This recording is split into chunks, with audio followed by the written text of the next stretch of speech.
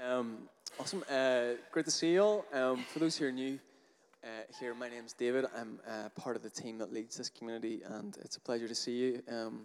You're really welcome if you're new. I thought I would just take a few minutes to introduce our speaker today, who's a guest of ours. So as you know, as a community, we've been in friendship with a network here in Ireland called the Tabar Network, which comes out of Emmanuel Church in Lurgan. You might know that more because you know Alan Emerson. You know Alan? Well, small fact, Tabar is actually part of the 24/7 prayer network. So Tabar, that network in Ireland of churches that are building friendship, actually sort of belongs and the oversight of it is through 24/7 prayer. And 24/7 prayer, as you know, is led by a man called Pete Greig. So who's read the book Dirty Glory? A few of us in the room probably have. Last year we read that book. And so today our guest, Jill, it's a real honor to have her with us. Jill actually works on staff at Pete Greig's church, Emmaus Road in Guildford. Is that right? Yeah. And Jill is also working for the 24/7 prayer movement. So can we put our hands together for Jill and welcome her to the front? It's great to be here, have her with us.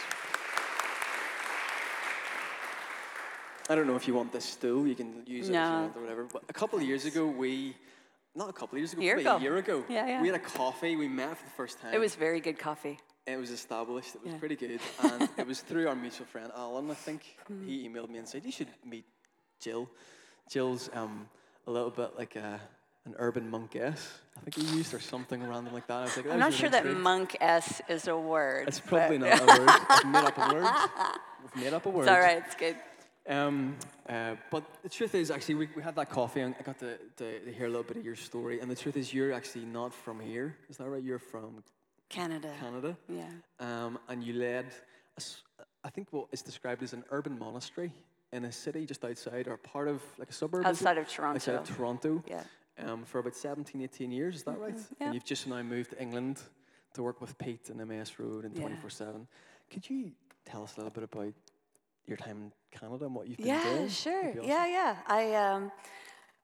We led this little community in Hamilton. Hamilton is an industrial kind of blue-collar town outside of Toronto, and there were a number of us who I think embarked on what I call the Great Experiment.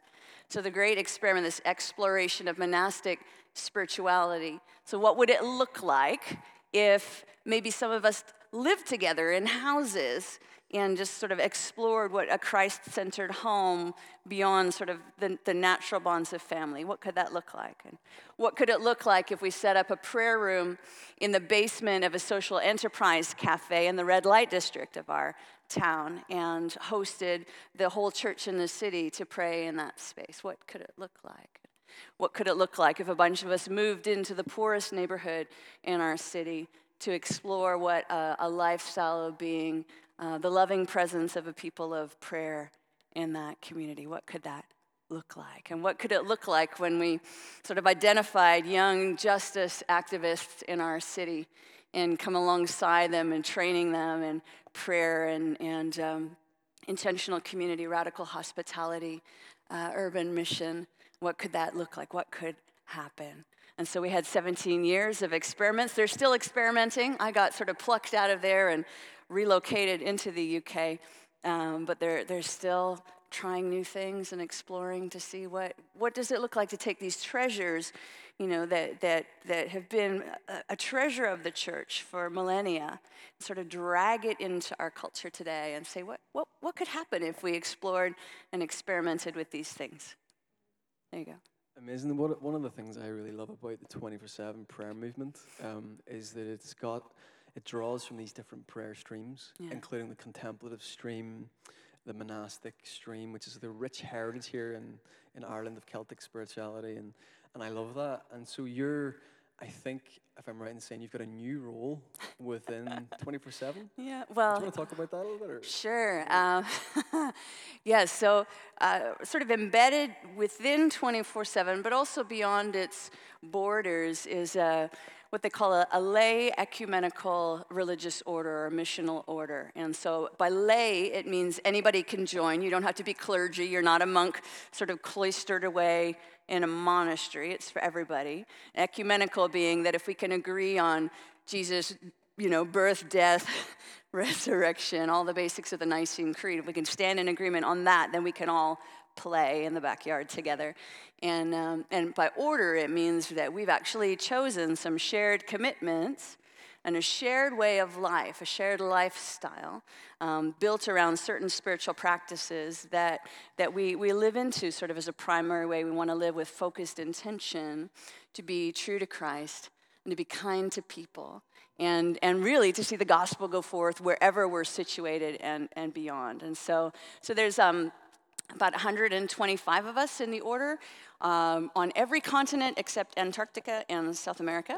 And at the Belfast gathering, the 24/7 gathering, we've got another 70 or so taking vows in the order next Sunday at the gathering. Mm-hmm. So this week, the 24/7 prayer movement has its global gathering, and it sometimes happens in Vienna. I think the last one was Vienna last time. It just so happens that it's now being located in Belfast this year. So just so happens. And you'll be part of it. You'll be there, Yeah. and a whole bunch of others. Pete Craig and a whole bunch of, I think there's over 1,000 people have signed up to that conference. I'll be going along to it. I'm looking forward to it. We're building friendships with different communities. You remember Jason was with us a few weeks ago, and he's from South Bend and Indiana, and Jill and the 24/7 movement is another one, building relationships with them and through Alan. And so we love having friends in these different streams and coming with different experiences. And so we're delighted to have you with us today and learn about all you've been doing, and to hear a little bit of what you've been doing in the last 20 years. In that inner city area and prayer room and all that is really inspiring to us. Last thing, I'm going to let you preach.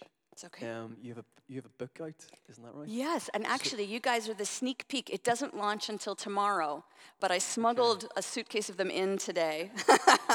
So if you want to know more of the story of sort of how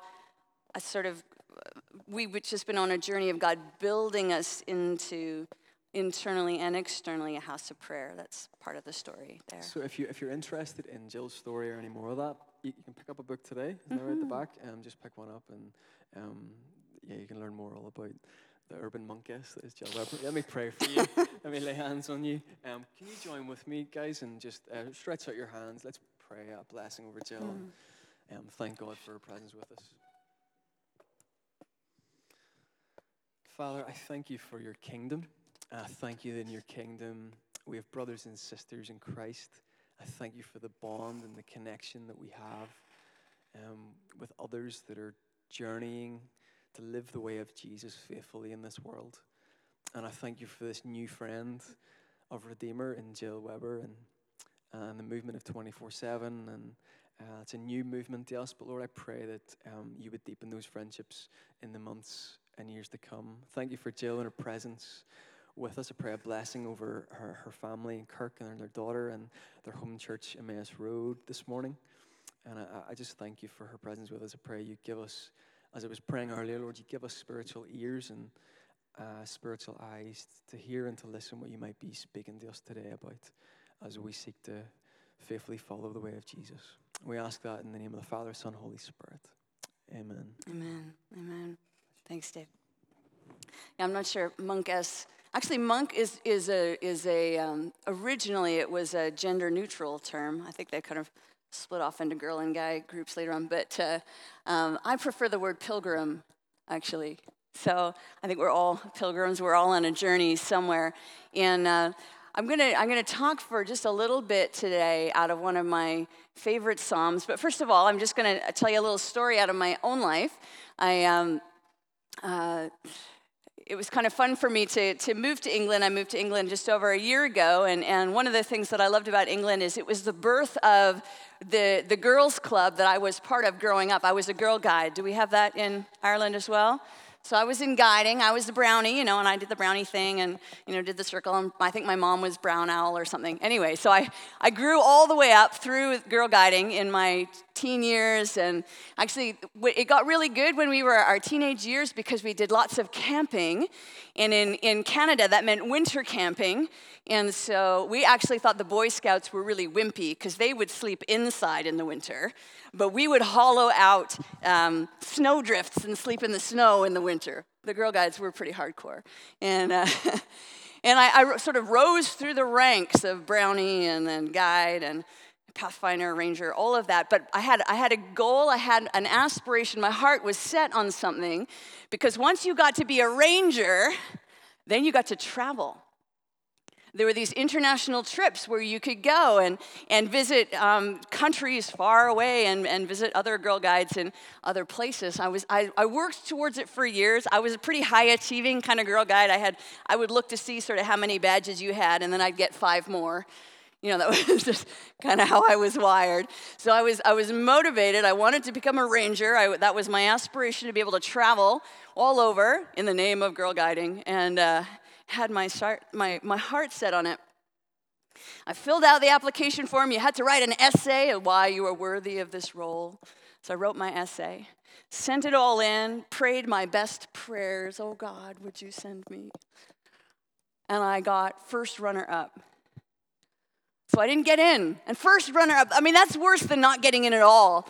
You're kind of like, do I pray for somebody to break an arm or not? You know, you just, I was so disappointed. I was gutted, actually. And that was the end of my guiding career. I had my heart set on this was my aspiration. And it just sort of turned to dust in my mouth and my heart after that. And I left. I took off my scarf and I walked out. And that was the end of a lifetime of Girl Guiding. My heart was set on it. And I guess my question to you today is, what's your heart set on? Why don't you think for a moment? Just maybe close your eyes and look inside of yourself just for a moment. So what's my heart set on? What's the focus of my attention? What's the object of my affection? What's my heart set on?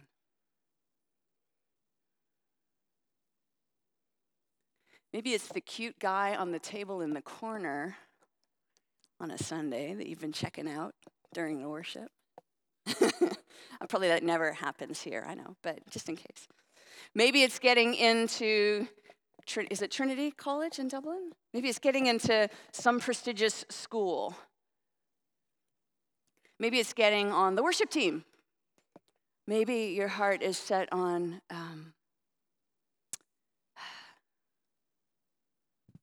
maybe your heart's set on losing 10 pounds.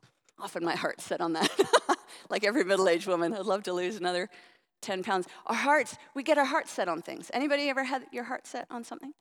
Something is the focus of my attention and the object of my affection.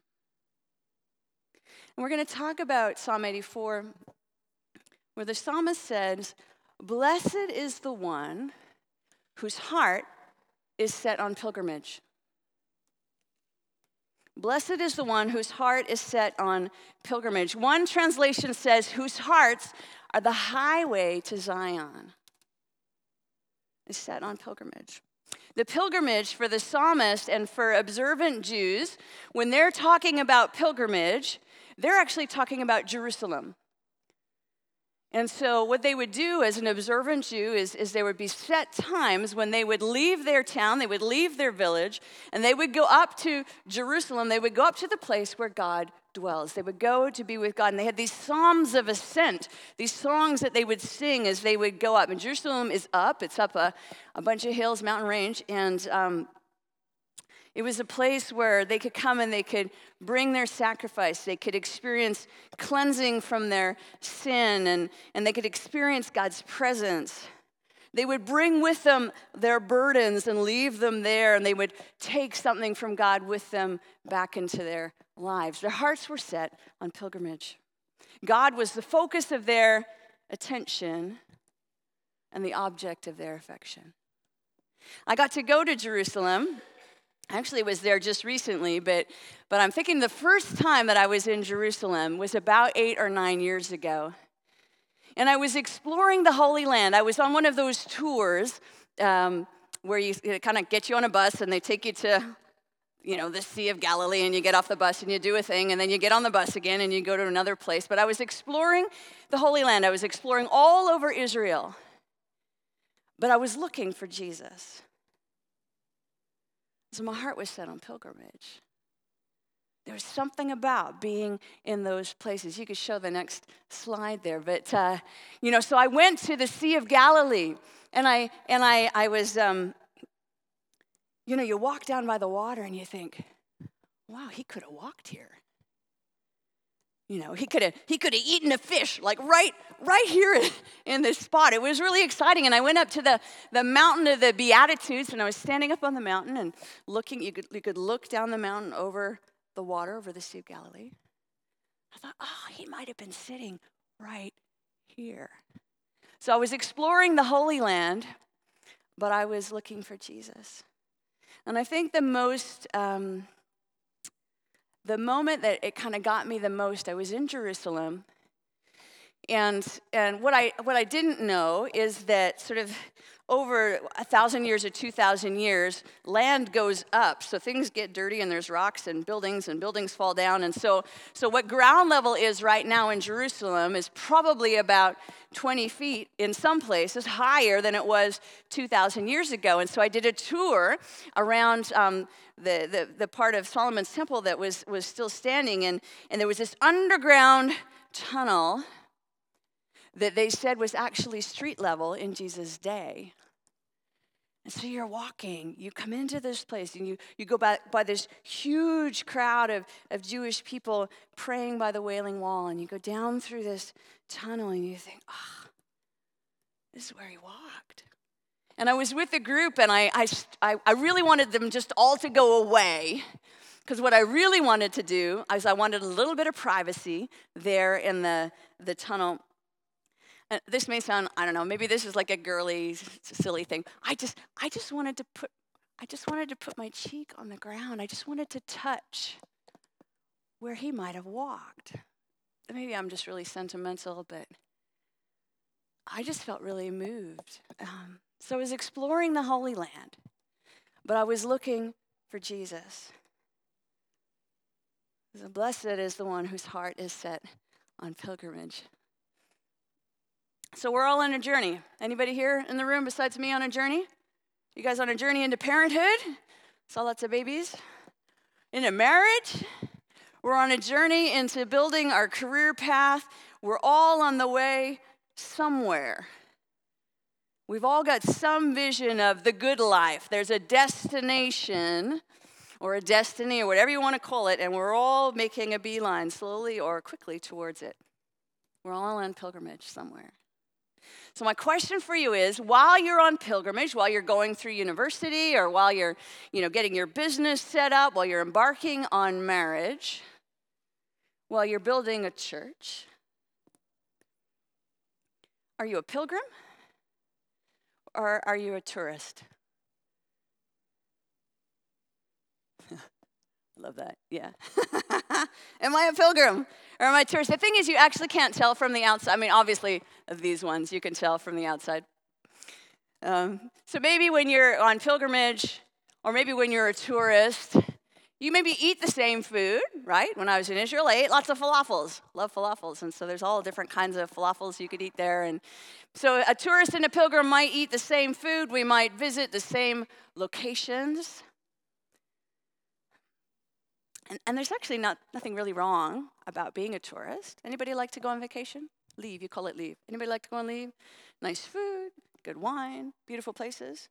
Nothing wrong with that. So I'm not saying that, because God, He's actually given us all things richly to enjoy. And so there's this beautiful thing about stepping apart from your life into somewhere new that gives scope for the imagination, and you get rested.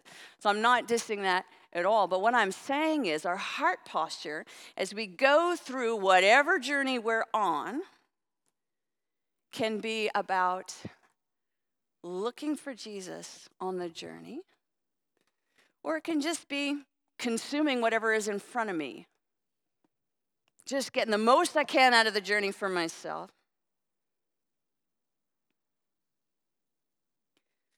So the difference between being a tourist and being a pilgrim is answered by the question, who's the focus of my attention? And who's the object of my affection?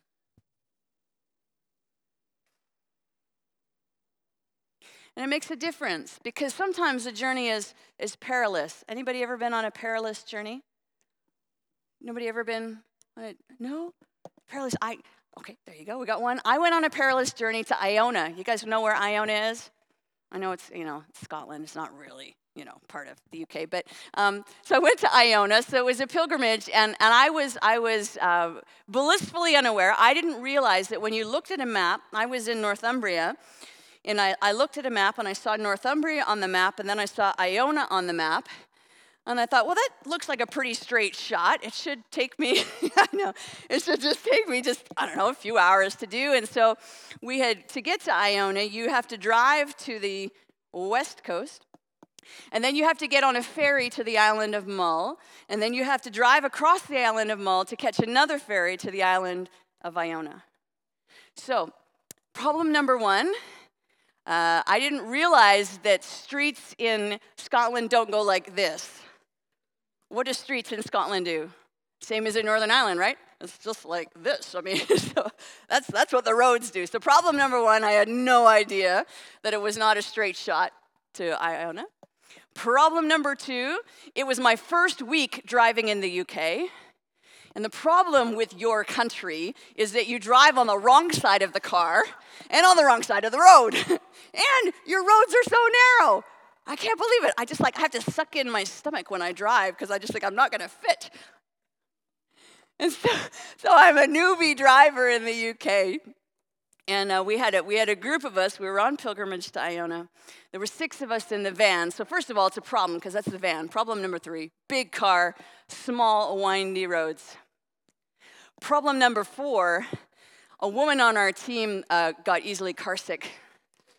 This was a big problem. So what we were doing is we were getting as fast as we could to Mull because we had to book our ferry time. There was a slot that we had on a ferry, and if we missed it, we missed it. And so I'm driving as fast as I can on these super windy roads. I'm realizing that we are in trouble, and we're not sure that we're going to make it.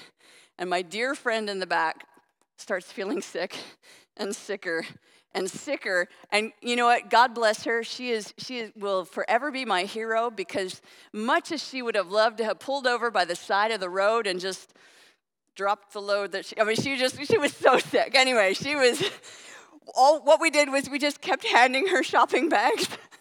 And she would throw open the shopping bag, and then we'd hand her another one, and it was terrible. It was so bad. And so we zoomed into the ferry station at Mull. And we're like, oh, phew, we made it. And then the ferry was late. Problem number 5. Because what we hadn't realized in our bad planning is that we had booked the last ferry on the other side of Mull to get to Iona. So the 1 hour that we had to drive across Mull, because the ferry was late, we only had 40 minutes. And so we get off the ferry, and I start tearing down the roads in Mull and encounter problem number 6 for the first time in my life. Single-track roads.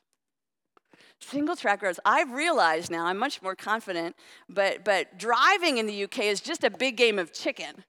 Really. I mean, that's what it is, isn't it? And so just picture this. We're driving, we're going like 100 kilometers on these super windy single-track roads.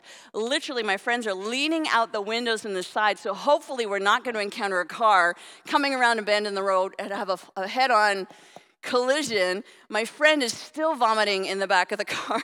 It was just terrible. And then we realized that the sun was going down. And so I'm literally driving one-handed, trying to shield my eyes from the sun. It was the most horrendous. I hope never, ever to repeat it. Every other time I've gone to Iona now, I just take the bus.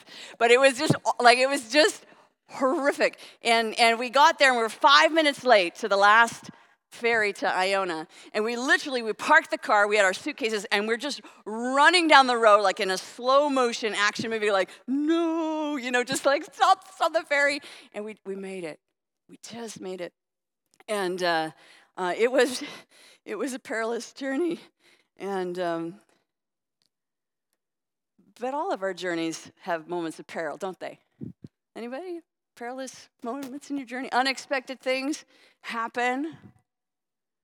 The road twists and turns when you don't expect it. Your traveling companions get sick on you. Stuff happens on a journey.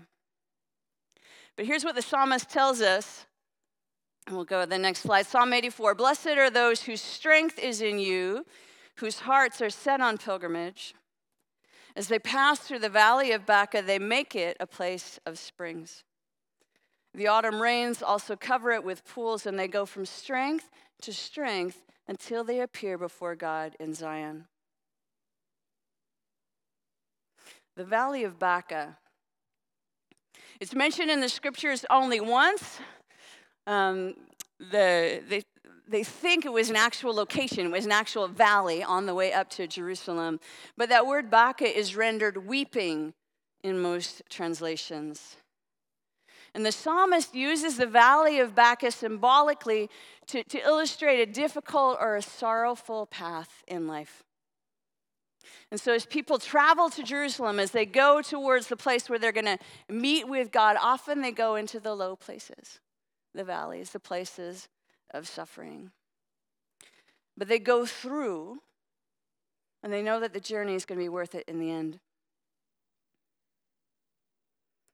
I had a friend visit recently from Canada, and we just spent an afternoon hanging out. It's a great Sunday afternoon thing. I got 2 couches in my house, so I just laid on one, and she just laid on one. Good stuff. Sunday afternoon, almost nap time. But we just talked, and we got all caught up in what was happening in life back in Canada. And actually, we did a bunch of crying while we talked. Because this last year, a mutual friend of ours, young 38-year-old woman, was feeling unwell one day. She'd been part of our house of prayer right from the beginning, and didn't feel good. Went to the doctor. Doctor did some tests. Cancer all through her body, 38 years old. And within 4 months, she was gone. We sat and we cried together about losing Rebecca. We talked about friends of ours whose marriages had fallen apart in the last year. There's a few of them. We talked about friends who just couldn't find a place of safety or home in the church and who were just kind of wandering out there looking for God, joining the swelling ranks of the spiritual but not religious. We just talked about the hard stuff in our lives. And we're like, oh, God, Jesus. And we realized that our youthful, naive, and idealistic enthusiasm, that enthusiasm that says, okay, God is in his heaven, and so everything's going to be just peachy keen. Right? We had that when we were younger. That's what we thought. And as we got older, a little wiser, we realized that the valley goes through the low places. And Jesus says, he says it to us, doesn't he? He says, in this world you will have trouble, but we will overcome. He doesn't say we're not going to have trouble. He says we're going to have trouble. There is a valley of weeping, a valley of Baca.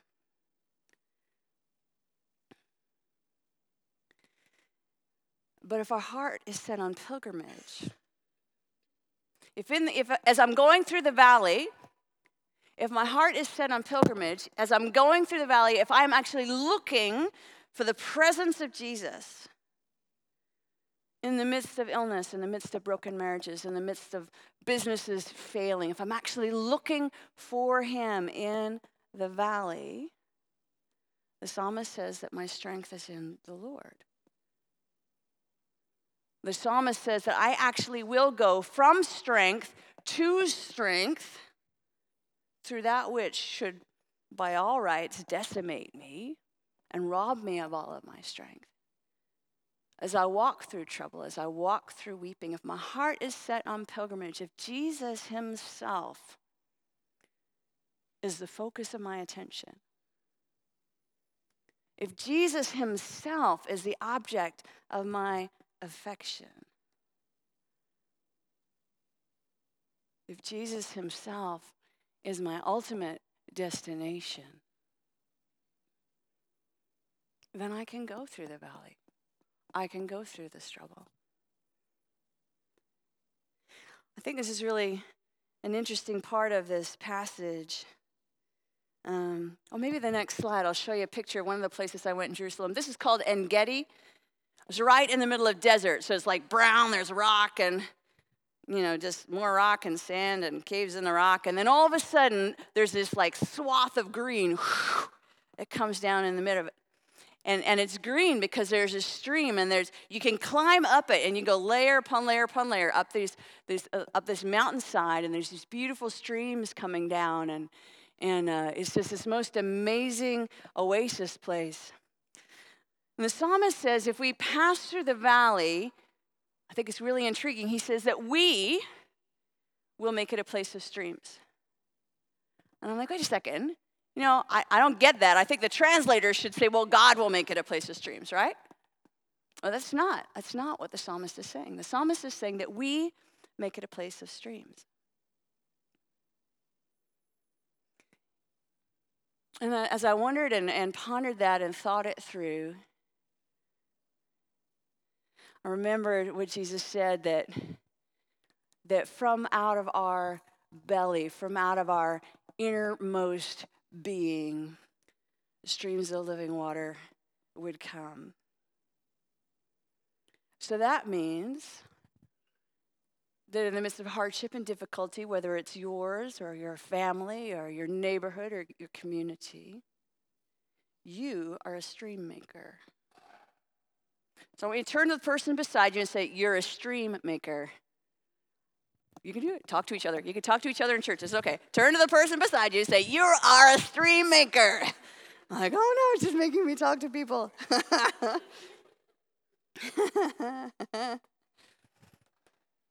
Out of our inmost being, right here, out of the inside of us. In Jesus, we live and we move and have our being. His Spirit is in us, and His Spirit can flow out of us into the lives of our families, but into the lives of this neighborhood. And I think this is my heart for you, Redeemer Central. This word can speak to us as individuals, but I think it's a word for you as a community. You have a lot of people in this neighborhood who are going through their Valley of Baca, don't you? Right? You've got immigrants, you've got new arrivals. I see some multicolored flags across the street. You've got lots of folks on lots of journeys who need stream makers. And the way to do it is to set your own heart on pilgrimage as individuals and as a community. And saying, you know what, I'm actually not going to set my heart on being the biggest, best, strongest, most coolest urban monastery in the city. I'm going to set my heart on this person, Jesus. I'm going to pursue him. We, as a community, we are going to pursue him as our ultimate destination. We're going to choose him as the focus of our attention and as the object of our affection. We'll set our hearts on pilgrimage. And then we become a place of streams. And so this place here, as you are strategically situated in the city, can be that place of streams. You can be the oasis place. You can be the place where people can come and be strengthened with power on the inside by the Spirit. Because there's a lot of them out there, aren't there?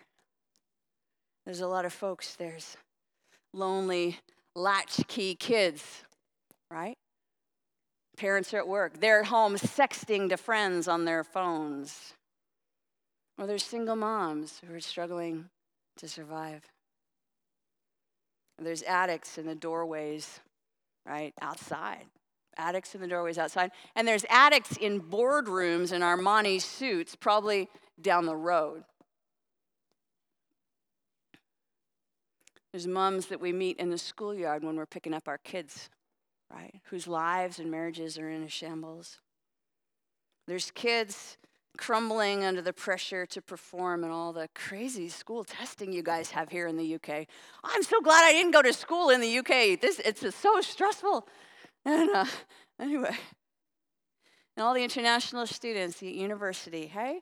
You've got this college, you've got a university, you have international students coming in, culturally displaced. dislocated. And you have an opportunity to invite the lonely into families and to lead forth the captives in singing. This is your opportunity. So as Jesus did, he didn't kind of say, okay, you just go through the valley. You go do that. We know, right? This is the gospel. The beauty of the gospel is that Jesus came into the valley with us, right? He wasn't content to watch our journey from afar. He took the descending journey to partner with us, to be a traveling buddy in the low places. And his invitation for us is to take the descending journey as well, to partner with and to be traveling companions with those of us who are going through. So my invitation to you today as we come to the table and take the bread and the wine. There might be some of you who are really feeling like, I'm in the valley, I look at my life and I see Baca written all over it. I'm in the low place. And some of you may have had your heart set on things and like I, at the beginning of my story, just was really disappointed.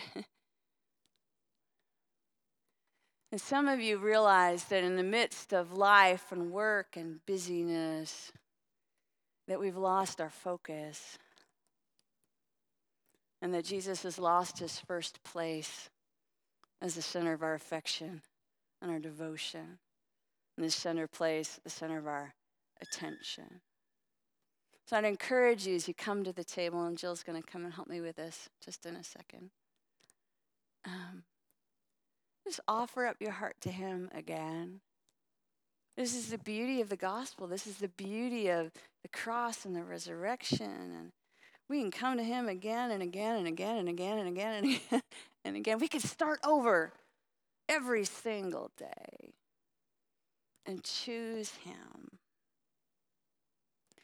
And I speak as one. I'm not going to tell you all my horror stories, but you might think, oh, wow, really great. You've led a urban monastery for 18 years. It is the most difficult, the most costly, the most heartbreaking thing I've ever done. And I'd do it all over again in a minute. Because ultimately, he's worth it. Right? Why should we give to Jesus that which costs us nothing? Why should we? Can we give him a costly gift? Anyway, I could go on, but I won't. So let's come to the table. Let's stand together. And Jill, do you want to come direct traffic here and show us what to do? Yeah, maybe David can do it. Do you mind if I just jump in on this for a second? So, I'm going to lead. No, I want you to stay here. I'm going to lead. I'm going to help lead us with the band and worship just in a moment. But there is a beautiful message that you've just shared with us there. And it's for many of us in this room that the simple message of coming back to Jesus and looking for the presence of Jesus. There are many weary in this room, or many with questions. This has been a community of those seeking, spiritual seekers, those that maybe can't find a home elsewhere, or have come in with difficulties and challenges, myself included. And so it's a beautiful word for individuals in this room, but it's also, I believe in it, it's a really powerful message, a simple message for us as a community today. I thought it would just be really good to mark that. Because I actually didn't speak to Jill on that. Psalm 84 is a really important passage in the foundation, I suppose, of this church community 10 years ago. And it continues to be that. What you've just shared is actually what God has been speaking to us about as a community over the last 2 years. Maybe longer, in fact. All that you've talked about in terms of the context of where we are as a community in this street. We had a prophetic word spoken over us as a leadership team at the bar gathering down with Alan and Phil and Emmanuel a year ago, which captured a lot of that. And so you're just speaking right into the very heart and call of this community here. And yet, in some ways, we've been faithful with that word, and in other ways, we're still learning how to do that. We're still learning how to be the faithful presence of Jesus in this area, in this street. And so I want to receive what Jill has just shared. I'm speaking on behalf of our leadership team. Hopefully they're with me. Can I give homework? Absolutely, go for it. Okay, so here's the homework. You ready for this? So a daily practice, super, super simple that you can do. At the end of your day, ask yourself the question, where did I see Jesus today? Where did I see the presence of Jesus today? Maybe something in the scripture, maybe a conversation you had with somebody. Jesus has all kinds of disguises, all kinds of ways he comes to us. But if we ask that simple question at the end of each day, what that does then is at the beginning of the next day, you get up and you're like, it's like, you guys have Where's Wally, right? Yeah, it's like playing Where's Wally, the books Where's Wally. You're looking for him, like Where's Wally? So you step into your day going, okay, where's Jesus? Where is he? And you step into your day looking for him. That will change everything. That's amazing. I think that's the invitation for us as a community is, and I want to invite everyone in this room to consider this, and myself included on our leadership team, is the movement from being a tourist to being a pilgrim, and the movement towards seeking Jesus in our everyday, that this community would be genuinely a house of prayer and light and love and healing. So I want to hope that's an encouragement. Hopefully it's also a challenge. I think it's an invitation to us. I suppose that's all I'm trying to do is just capture what you've just shared. It's been wonderful. Thank you for sharing with us. Can we just thank Jill for what she shared this morning and bless her?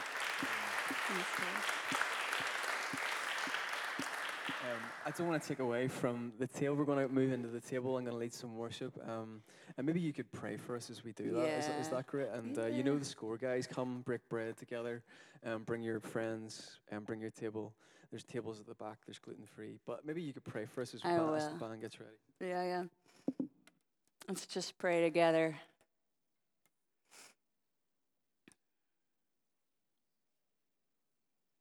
Jesus, you said this most audacious thing. You talked about us eating your body, drinking your blood. It just sounded so offensive to so many people.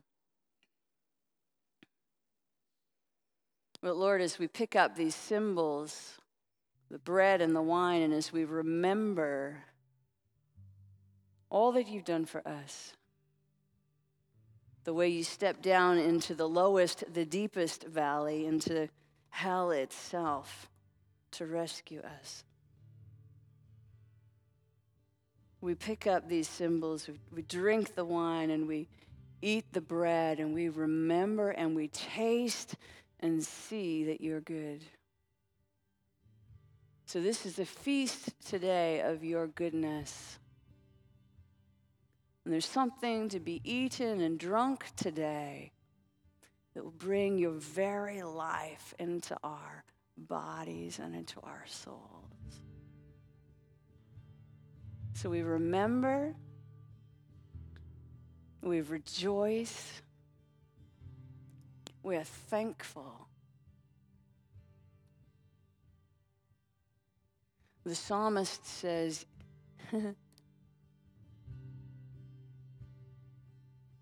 he makes us eat. We feast on the abundance of his house. And he makes us drink from the rivers of his delight. So as we partake today, Jesus, we feast on the abundance of your house. We drink from the river of your delight. We invite you, Holy Spirit, to fill us with all of your fullness, so that living stream could pour out of us into this neighborhood and beyond. Amen and amen. Let's come to the table and eat and drink together, shall we? Come on up.